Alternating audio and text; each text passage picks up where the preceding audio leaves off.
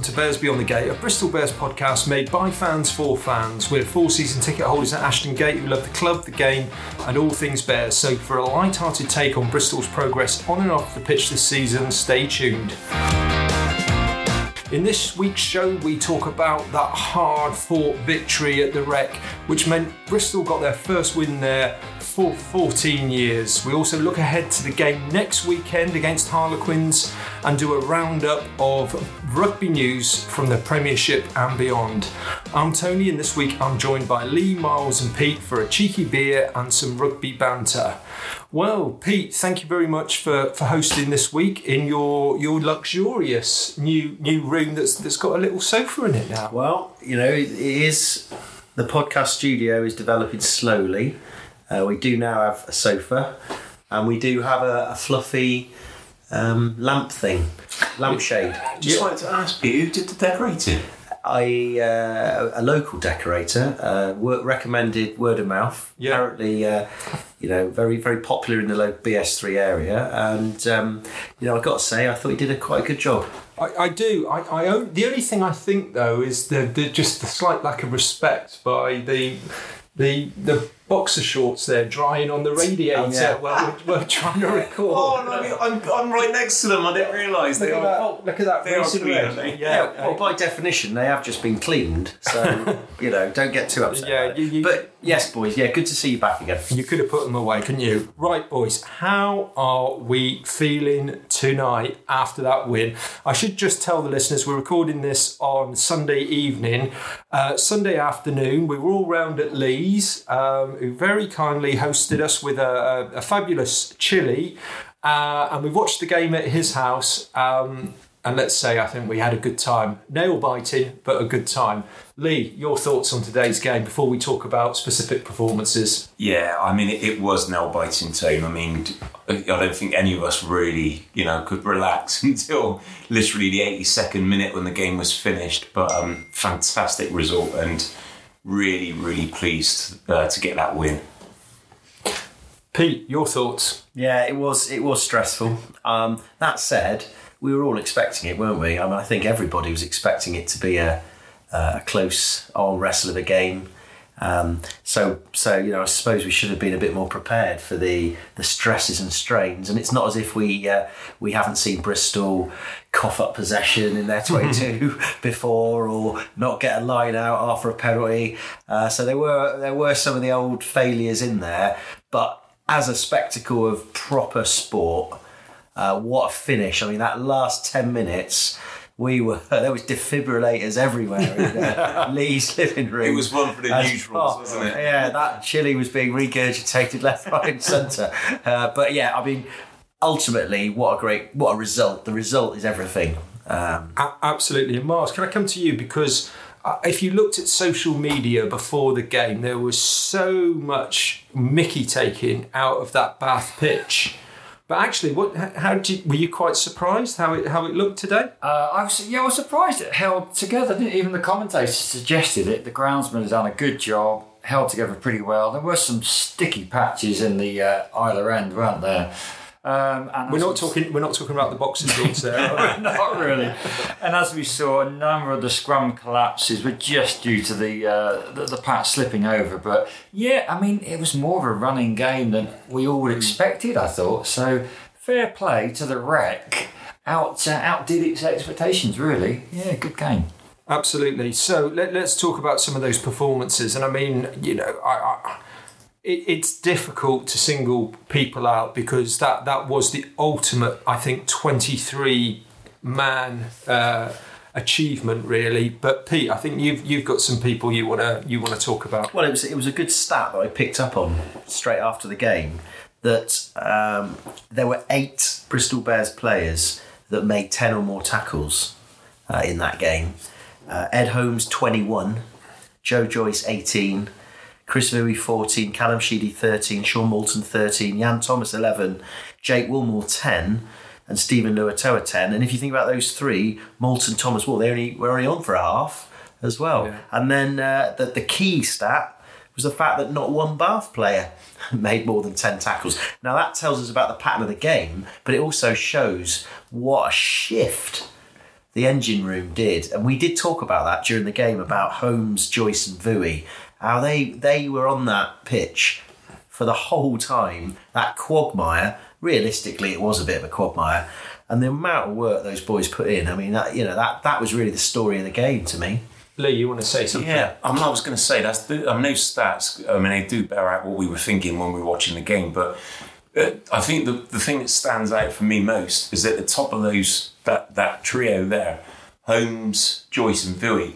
A lot of those tackles went completely under the radar as well. I mean, Holmes, I can't remember his name being mentioned that often. To be honest, quite a lot of those tackles were probably on our line, weren't they, in the end of that first half? But it's that just proves they didn't score in that period of play, did they? So that's where it comes from. Yeah. One of our followers on Twitter has sent a message in. It's Nick Howell at NEHowell76. And Nick says, for me, it was the defensive attitude today. The shift was immense. In the NFL, they say defense wins you championships. Can that be the same in rugby? Well, that was a victory that was built on defence, wasn't it? Absolutely. I mean, we started fast, got that early try. Chris Vui, when he stretched, when we saw that ball bubble away, we weren't quite sure. I think we thought probably got the downward pressure. And I think the first angle that they showed on the telly, it looked all right. And then they showed another one, didn't it? Yeah. And it was, The one that was in real time did look a bit, oof. Yeah. But I mean, I think he's right. Tony, can I just remind you that it's defence, not defence. We're referring to the NFL as an example. Yeah. We're talking about English sport, rugby. Yeah, but Nick Howell, to be fair, was talking about American football specifically. Yeah. So that's... yeah, thank you, Lee. Fair enough. Yeah. But actually, he did spell it wrong as well, didn't he, on that tweet? Defence. So, we're all over the place. Stop being teacher. But I think the point is, I mean, a good house a fancy house has to have good foundations. So I think any rugby team has got to have a strong defence because... and I think you're right. I mean, the stat was over 200 Bristol tackles. I think we all agree we were on the edge of Lee's sofas more when we were camped on our scrum line, weren't we? Yeah. For a good 20 minutes, more than our sort of attacking display. I mean, the defence was amazing, but... God, nail-biting stuff, and I would not want to repeat that week in, week out, really. But great effort for the Bristol boys. Already this season, to be fair. So and I thought Luatoa again was just immense as well. I suppose for me the only slight disappointment would probably be around Sean Moulton. Now he had that amazing game against Gloucester, but I know on the commentary they were saying some of the line-outs that went astray. Was it his throw or was it the timing and the lifting? But to me, the timing is all about the hooker. Really, he's got to be there and looking. And I thought it was a tactical master plan by Pat when he brought on that new front row. I think Max Laheath as well. I can only imagine the banter Laheath was giving his old Bath mates in that front row. But Woolmer, Capon, Laheath, didn't they just open things up as well? And we were absolutely solid in that scrum. And to think we won this game against the local rivals, and there was that yellow card as well. And was it they got 3 points? Was it 3 points at the very end? Yeah. But again, they just were not allowed to play. Can we talk about Callum Sheedy? Again, I think the guy is getting better and better. And the vision for the Leoa try. Lee, your thoughts on that? Yeah, I mean, we've said a few times on our pods, haven't we, that right at the start of the season there was elements that Sheedy had to work on. But I mean, since I think it was the Leicester game when he came out and started mixing it up a bit, and he has been immense. And I'll tell you what, with that injury today to Priestland, Wales are going to be looking for a number 10 because they're running short. And Sheedy's probably one of the only fit number 10s that is available at the moment. So he could be asked a question this week. Wow. Yeah, I mean, he's already had a fitting in an England shirt, hasn't he? So He has. it was obviously, I think he felt that was quite nice and comfortable that time he played against the Barbarians. So I think Wales would have to push it a little bit with him. It's difficult, isn't it? Because when you look at England, you've got Ford and Farrell in front of him. They've got some good fly halves when they're fit in Wales as well. Not an easy decision, I think, for Sheedy, which way he would go if the call is made. But can you believe that? We did the double over Bath. Brilliant. First win there since 2006. I'm going to come to each of you in turn now. How far can this team go this season? And I'm going to ask Miles first. We're sitting pretty in third place in the league. What's your expectations now? That's 4 wins on the bounce. Yeah, I agree. I mean, they did a post-match interview with Pat. He's certainly not getting ahead of himself because he was pressed on this point, wasn't he? That could you be top 4? Could you be in the playoffs? And he said, well, it's only our second season back in the Prem. We're still aiming for top 6. And as we were highlighting today, 1 loss today would have changed the position between potentially 7th and 3rd, just like that. But we're really lucky to get the win today. Well, not lucky, we played very well, but that meant that we back up to 3rd. I mean, yeah, top 4, it's still going to be tough. The team's pressing on our heels, and I think I'd still be happy with a solid top 6, I think. Lee, top 6 or top 4 for you? I don't want to dumb this down, but I agree with Miles. I think that the table is still very, very tight, and I don't want us to feel like we're getting above ourselves. I mean, I do think that top 4 is definitely achievable, but I think like Miles said at the moment, let's aim for the top 6, and anything in the top 6 could be 1 to 6. So, but I do think that this season is building nicely for next season, and when we've got our new additions, wow, I really do think next season could be interesting. Pete, your thoughts? Where can this team go? I think realistically, anywhere in the top 6 and 5, 6 is realistic. I think we've got to remember that we're 2 years in to this rehashed Premiership project with a top level coach. Some players are learning the game, sprinkled with a few quality players as well, a few sort of marquee players.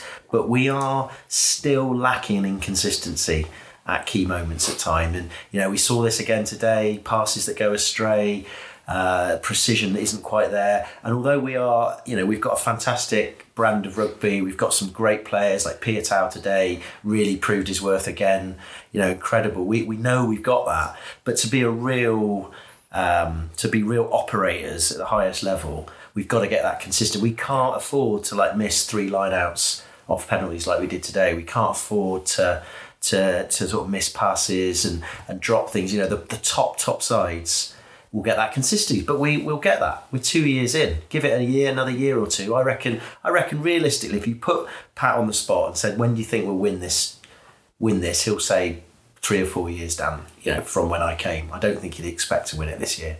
Well, I'm going to be more optimistic. I've had a fabulous chili, and despite looking at Pete's boxer shorts, I'm going to say I think this team can make top 4 this season.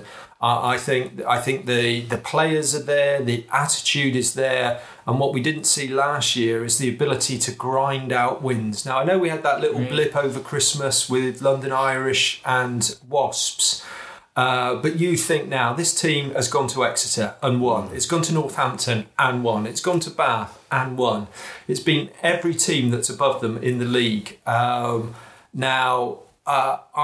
don't think it's unrealistic for us to target 4th place in this league or potentially 3rd. I think we're absolutely looking like a top 6 team, but I think we've got a real shot at the playoffs. And I think if we can, if we're lucky with injuries, I think this group can do some amazing stuff. And, without wanting to count chickens, I'm hoping they can beat Dragons in the European quarter-final, that we can have a semi-final and a shot of some silverware in the final. Well, I was going to say, actually, what will be interesting is this next little block of games that we've got. Because we've got, obviously, Queen's coming up, and then we've got some really tough games, and we've got Gloucester, haven't we? We've got Sarries to play. This next run of 4 or 5 games is going to see, and then obviously we've got the quarterfinals against Dragons. So totally love the optimism, Tone, and I think that this next 4 or 5 games now we'll see exactly when we come out the other side of that, where we are. Tony, I've got to say, that was a very passionate defence of grinding as well you did there. Bump and grind. Yeah, I mean, I like the way you highlighted the fact that grinding is something that's new for the Bears. So, yeah, perhaps, well, I hope you're right. I mean, I just think it's a very, very competitive league. I mean, it's brilliant that it's competitive, now for various reasons. So I think we'd be very, very disappointed if we didn't make top 6. But it is very tight, and I'm sure everybody's aiming for, like Joycey said. I mean, Joycey was interviewed, and he said, I know it's a cliche, but we take every game at a time. And I think actually doing that is the best way. Stop really thinking. You don't want to think about stuff like this, and just think about the game, and just think about grinding. Let me throw this back at you, Mr. Bump and Grind. Then, tell me if you think that maybe we won't make top 4, you think more top 6. Which are the 4 teams, Pete, that are going to finish above us? Okay, Exeter, Sale. You're struggling, listeners. You're I'm struggling now. I'm trying to think of other teams. It's got Bath aren't far off, are they? I mean, they're not a bad outfit now. He's showing his old colours now, isn't he? Hang on, you ask a question, you've got to accept the answers you get. Yeah, you're right. I mean, you're right. Wasps are on a bit of a charge. Yeah. Northampton dropping off a bit, but they could easily get back on. I mean, I think if we were 5th below Exeter, Sale, Northampton and Wasps, it's possible. But that's amazing that you haven't put Gloucester in the mix. Well, they've dropped through the trapdoor, aren't they? They are at the moment. Yeah. Well, let's have a look at some of those other results from this weekend. Today looked like a great game at the Majetski Stadium. London Irish 26, Wasps came back big time. 36, Wasps are on a bit of a roll now since there was the change of was Di Young left. Leicester 14, Worcester 8. I mean, that was the battle of the basement, really. Putting Saracens aside. Yeah. Leicester getting that win. It would have been fascinating if Saracens hadn't, if they didn't have the points deduction. Because I think Leicester and Worcester are the 2 teams at the moment on form are looking like the ones to struggle. Although we were very impressed with with Worcester last week at the gate, weren't we? I mean, they're a kind of, must be a bit frustrating being a Warriors fan at times because they've got quality there as well. We were impressed, but the table doesn't lie. No, it doesn't. They've lost away at a fellow struggler there. I think maybe one of the surprises of the weekend was Harlequins 34, Exeter 30. Was there something controversial going on in that game, Tony? Oh dear, oh dear, oh dear! A penalty try in after 80 minutes, was it? Yeah. The ref had a bit of a shocker, didn't he? To be fair, he did. I mean, and Exeter fans, they don't like penalty tries against them in the last minute, do they? I mean, fancy that. Yeah, a bit of their own medicine. Yeah, a bit of a seesaw game as well. Northampton 21, Saracens 27. It just makes you wonder, how good is this Wasps team that put 60 on Saracens and they come back and win away at Franklin Gardens? My dark horse, Tone. What, Saracens? No. They'd have to be really dark. Wasps. Okay. And of course, the Friday night game, Gloucester 17, Sale 23. And is that 4 defeats now, I think, on the bounce for Gloucester? Yeah. So, they're struggling. And as people might know, we write a column for the Bristol Post on Monday. It's also available on Bristol Live from Monday afternoon. And one of the things we've talked about in this week's column is the epicentre of West Country rugby shifting towards BS3. And certainly, I started watching Bristol in the 90s and, pretty much for the last 20, 30 years, we've been looking at the Rec in envy. Gloucester have had some tremendous teams in that time. But was that the 1890s, Tone? It wasn't, in fact. It was the 1990s. But you think of the setup that we've got with the backer, with Lansdowne, with an exceptional coach with Pat Lamb, with people like Sinclair and Radradra coming next season, with that fantastic training ground as well. Actually, is the centre, the power shifting towards Bristol from the traditional strongholds of Bath and Gloucester. Yes, Exeter have got a fabulous team, but you look at everything that we've got off the pitch. There isn't any reason in the next 2 to 3 years why Bristol can't be a dominant force, not only in the West Country, but in the whole of the country. I think it's without question, Tony. I mean, I think everything you've just listed there is amazing. With the possible developments, as you said, in the future, I'd say not only the focus but the epicentre of national rugby. It's Let's get a bit bigger. What we've said over the last 2 or 3 years, isn't it? I mean, people, could say we're, a bit optimistic or big-headed, but actually, when you just sum up all those parts there, and you think this is a club aiming for the top. Well, and also what it is we've always had Steve Lansdowne's money, but now we've put money with vision and a top level coach. It just goes to show what is possible. And I think we're going to have a legacy of these few years in years to come. Yeah, if we can just get the bobble hats sorted, we'll be unstoppable. Yeah. You're listening to Bears Beyond the Gate, a Bristol Bears podcast made by fans for fans. We are available on Apple Podcasts, Spotify, Podbean, Buzzsprout, and many more platforms. If you like what you hear, please leave a review or rating for the show. You can contact us with your comments and ideas by email at bearsbeyondthegate@gmail.com. On Twitter, we're at Bears Beyond Gate, and on Facebook, you can like and follow our Bears Beyond the Gate page. Right, on to next weekend. By the way, that was not someone having a wee. That was tilt the glass. That was Pete pouring. I want to get a bit of a head on it.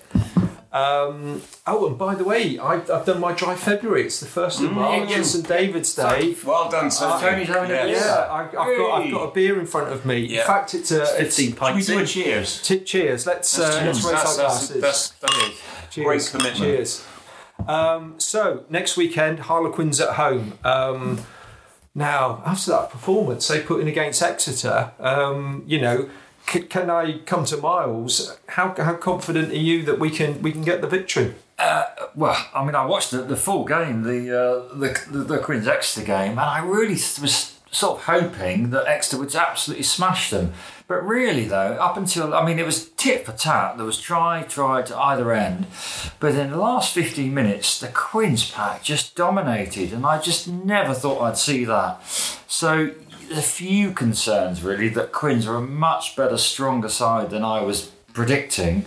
But home game, coming to the gate, a great pitch, hopefully some running rugby again. Quins have got a lot of their injury cover back, so I think it's going to be a lot tougher than we would predict. But let's just hope for the win, yeah. Lee, can I come to you? Because I think we were all agreed that we were surprised with one or two of the selections that Pat made for the starting 15 for the Bath game. Now, tactically, it worked, and was that a 15 that was going to play on that pitch, and it wasn't going to be maybe the natural Bears game. But what changes do you see to the starting 15 for the Quins game next weekend? Well, one that stands out for me massively is obviously Dan Thomas coming back in at 7. I mean, I don't know what's happened, why he wasn't playing today or not, but I mean, for me, that game today at the Rec was perfect for a Dan Thomas.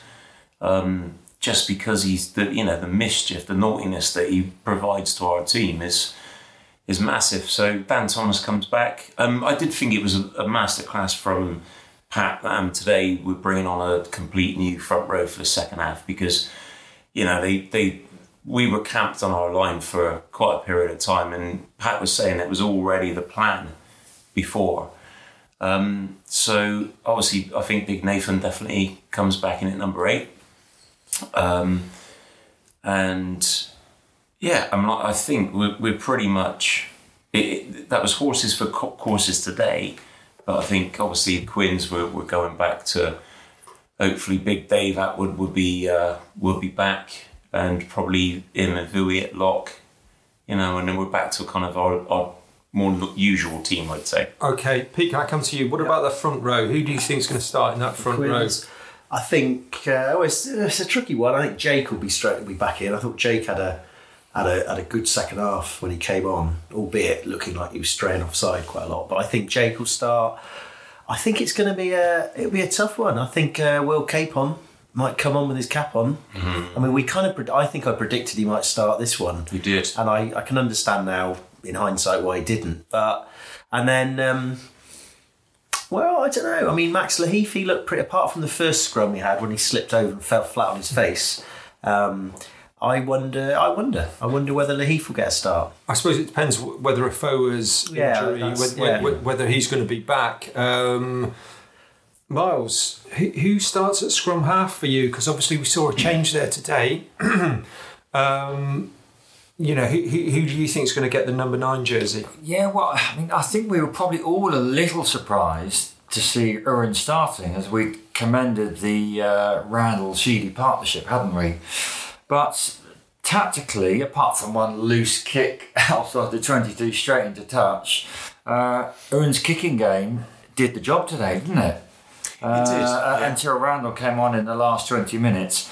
But the style of the play and the running sort of game that we play on our own at Ashton Gate, I think I'd start back to Randall Sheedy again and then have Uren on the bench, to be perfectly honest with you. Okay, does anybody see any other changes? I think the rest of the back line looks pretty settled to me. I suppose we don't know Purdy's. Yeah. But I think to change any of them actually, unless it's more about giving people a little bit of a breather.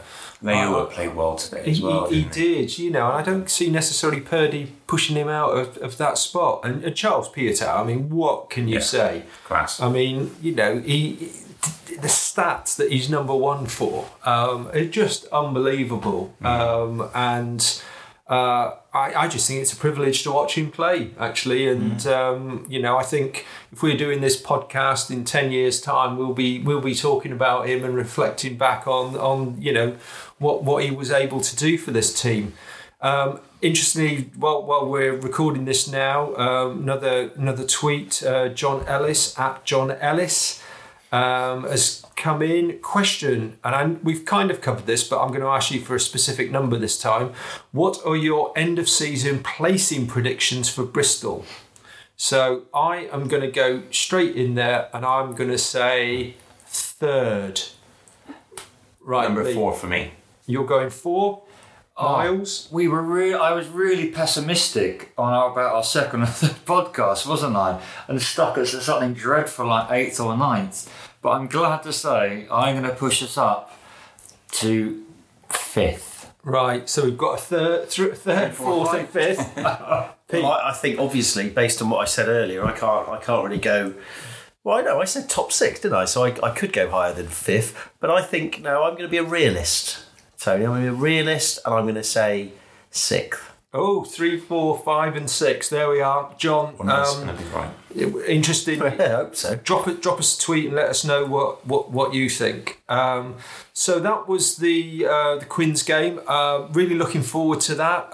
Hopefully we can get that win and make it 5 on the bounce.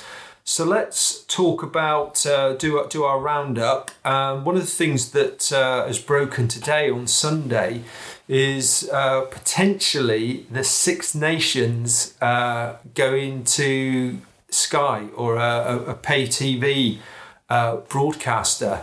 Now, to get your thoughts on that, boys, I'm going to come to Pete first. Well, first of all, I love it when these things come out. Everyone starts using phrases they don't use in normal everyday life, like paywall. I've been mentioning that today a few times. I think that given that the licence fee is going up, we seem to be getting less and less on the BBC. I personally think that it is poor. It's if we lose one of those crown jewels, if we lose Six Nations rugby, and this is a time where someone's just got to step up.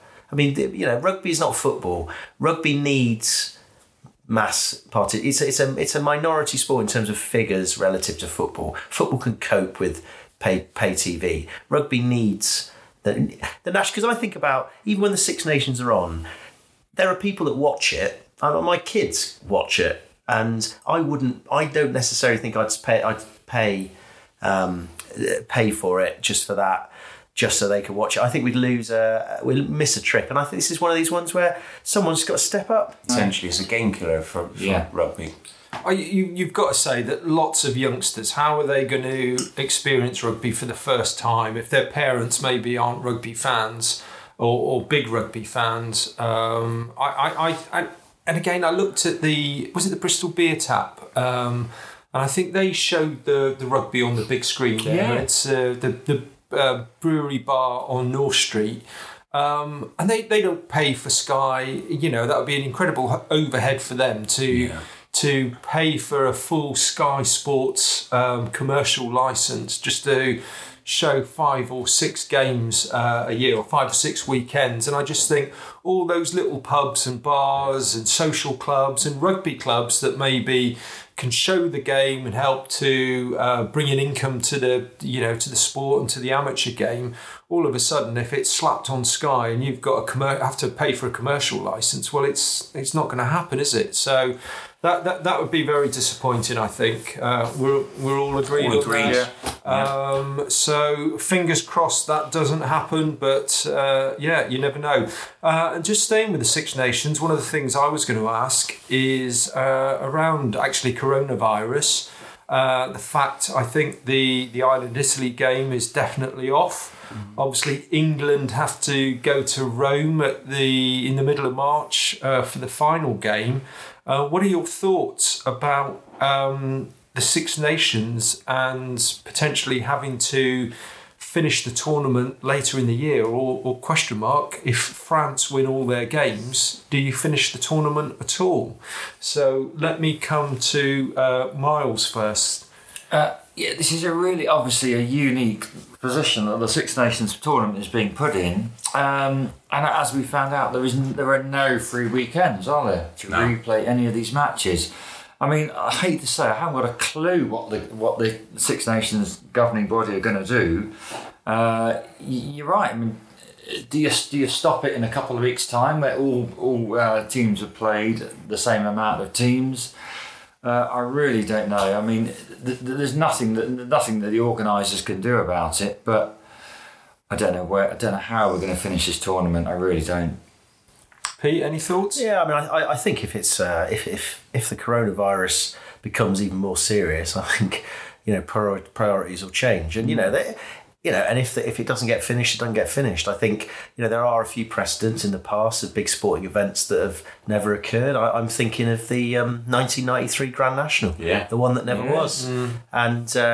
I mean, we got over it, didn't we? And it carried on. It'll be a shame, but I mean, sometimes you've got to put things into perspective. And we love our sport, but if there's something a little bit more serious on the agenda, I think most people would accept that it might have to be put to one side. Because the thing about sport, there's always going to be another Six Nations. There's always going to be another Premiership. There's always sport for us lovers. So I mean, to be honest, the big issue really is the Olympics going to go ahead? I'd say that's a bigger issue at the moment. Not that it's got anything to do with rugby, well, a little bit, but sevens. The sevens. So I think we'll just have to see how this plays out, and I reckon we'll find out. Okay, I'm going to go to another question that we've had on Twitter from Duncan W. Wright at @DR_Duncan Wright. Great win in dire conditions. Question for the pod. Should sides be fined for a substandard surface as they are in cricket? I'm going to come to you, Lee, to answer this. So many questions tonight. This is like a Christmas quiz all over again. Remind us of that. quite frankly, nightmares. In my opinion, no. I don't think that clubs should be fined. I mean, if we're talking specifically about Bath and the Rec, I mean, obviously we have to, we've just had 3 storms continuously battering our coastline in the whole country for the last, month, 5 weeks. Obviously, Bath's location is right next to the river. And like we actually said earlier, I was expecting that pitch to be a lot worse, actually, that playing condition, than what it actually was. So, good question, I think, but in my opinion, no, it's no good. Well, it's interesting. I mean, you know Denzel down the pub. Yes. Well, Denzel knows a bloke that works for GWR, and evidently Greta Thunberg, when she came to Bristol on the train, she was thinking of stopping off in Bath because of the good work that Bath Rugby are doing for the environment. Turning their pitch back to natural marshland. Oh, yeah. She was really impressed with that. I think there was also the reusable scaffolding for their stand without a roof, so obviously stopping their carbon footprint. Yeah. And she also commended them, so Denzel's mate said, that to cut down on their CO2 emissions, they deliberately get out of Europe at the earliest possible stage every year, so to cut down on their travel commitments. So he's a very knowledgeable chap, isn't he? Yeah. So Greta was very impressed with Bath as an environmentally sound club. I also remember Queen Victoria shut the curtains on the train through Bath, didn't she? Did she now? Remember that one back in the day? Well, I didn't know that. Showing your age there, Lee. Well done. Right, and we've got another tweet that's coming today, this time from Richard Peter Oliver at Richard P. Oliver. And he's talking about, do we need to get lined up with the names of the West Country Derby? So let me read the tweet out, see if you agree with this, if there's anything more. We need to get specific with these West Country derbies. So, Bristol versus Bath, the A4 derby. Agreed? Yeah. Agreed. Bristol versus Gloucester, the A38 derby. Yeah. Agreed. Bristol versus Exeter, the M5 derby. Yeah. Yes. Yeah. Right. Bath versus Exeter, the A303 derby. Definitely. And Exeter versus Gloucester, the A46. I don't know the A46. Pass on that last one. That is great. As a geography teacher, I've got to say that the A303 turns into the A30, doesn't it, on the way to Exeter? Only when it gets to Exeter. Honiton way. Oh, you're Yes, right. Is it the A3030? Yes. We probably would have learned that on Job Pod or something. A303/A30. It doesn't have quite the same ring, though, does it? No. So anyway, let's agree that today's Bristol versus Bath was the A4 derby, and we won that. So, has anybody any more this week? Well, can I just say one thing? I was going to mention it in the Bath game, but it was the referee. Based on the fact that last week I had a bit of a moan. I didn't think refs were schoolmastery enough and gave away cheap stuff all the time. But I thought today, Ian Tempest, I thought he was quite schoolmastery. And for the first time all season, I saw what I was yearning for last week, which, I quote last week, a 10-yarder. And he moved a free kick on 10 yards in the game. One of the Bath players gave him a bit of verbals. And I quite like that. I've been hoping. I've been waiting for that. He was, he missed a few things. It's not easy being a ref, but I thought Tempest was all right today. I quite liked his schoolmastery sort of attitude towards the players. You're like Nostradamus, Pete, aren't you? You prophesise on these things the week before. And I also, the other thing I just reminded myself was, didn't you think Nathan Hughes came out with some of his forearm smashes today, his handoffs? I just wonder who's been working on that in the week, because he seemed to do an awful lot of them. They thought they were verging a little bit on. I think he had Lee's face in his mind when he came on. He suddenly remembered the whole kebab because he took out a few Bath players today. Well, I didn't know if there was a bit of inspiration from Tyson Fury there with the jab, actually, because there's a few straight arms, wasn't there? Yeah, it was close, but he looked good when he came on, didn't he? He was. I mean, let's just say. We think Jordan's probably going to go back to his little cheeky under-18s academy coaching role after today, don't you think? By the looks of it, I think Jordan was as surprised as anybody when he got the call. He clearly had forgotten how to play rugby, because the first ruck he just dived in sideways and flopped over the top and got pinged, didn't he? And then looked a bit bemused by it. So yeah, I think it was good to see. But yeah, I just did wonder whether Nathan's been working on her.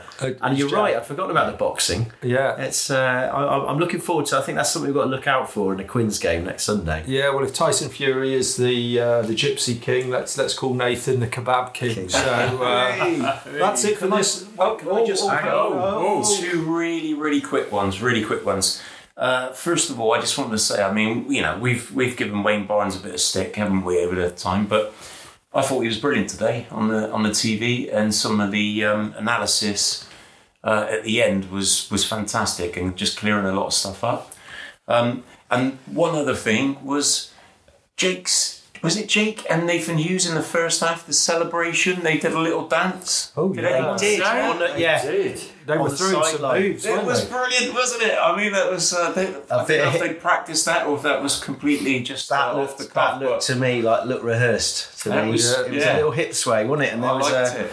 I mean, to be honest, after they finish training, what else do they do most of the time? They sit around down coffee shops, as far as I can tell. Very true. So I imagine that was cooked up, and the Costa in Westbury-on-Trent. And one more. Okay, go on. We've got to mention the sing song, the Blackbird. Oh yeah, on the pitch wreck at the end. I loved it. You know why it was on the pitch? Because it couldn't fit more than you can't fit more than a team in the changing rooms at Bath, can you? So when you go, we don't know people. We haven't been there before. Well, we're not an insider. Clearly, as part of my driving educational standards higher in the southwest, I did actually have the I wouldn't say it was the pleasure. I had the interest to walk around those change rooms, and they are disgraceful. I can tell you, they are sub 1960s comprehensive school changing room level.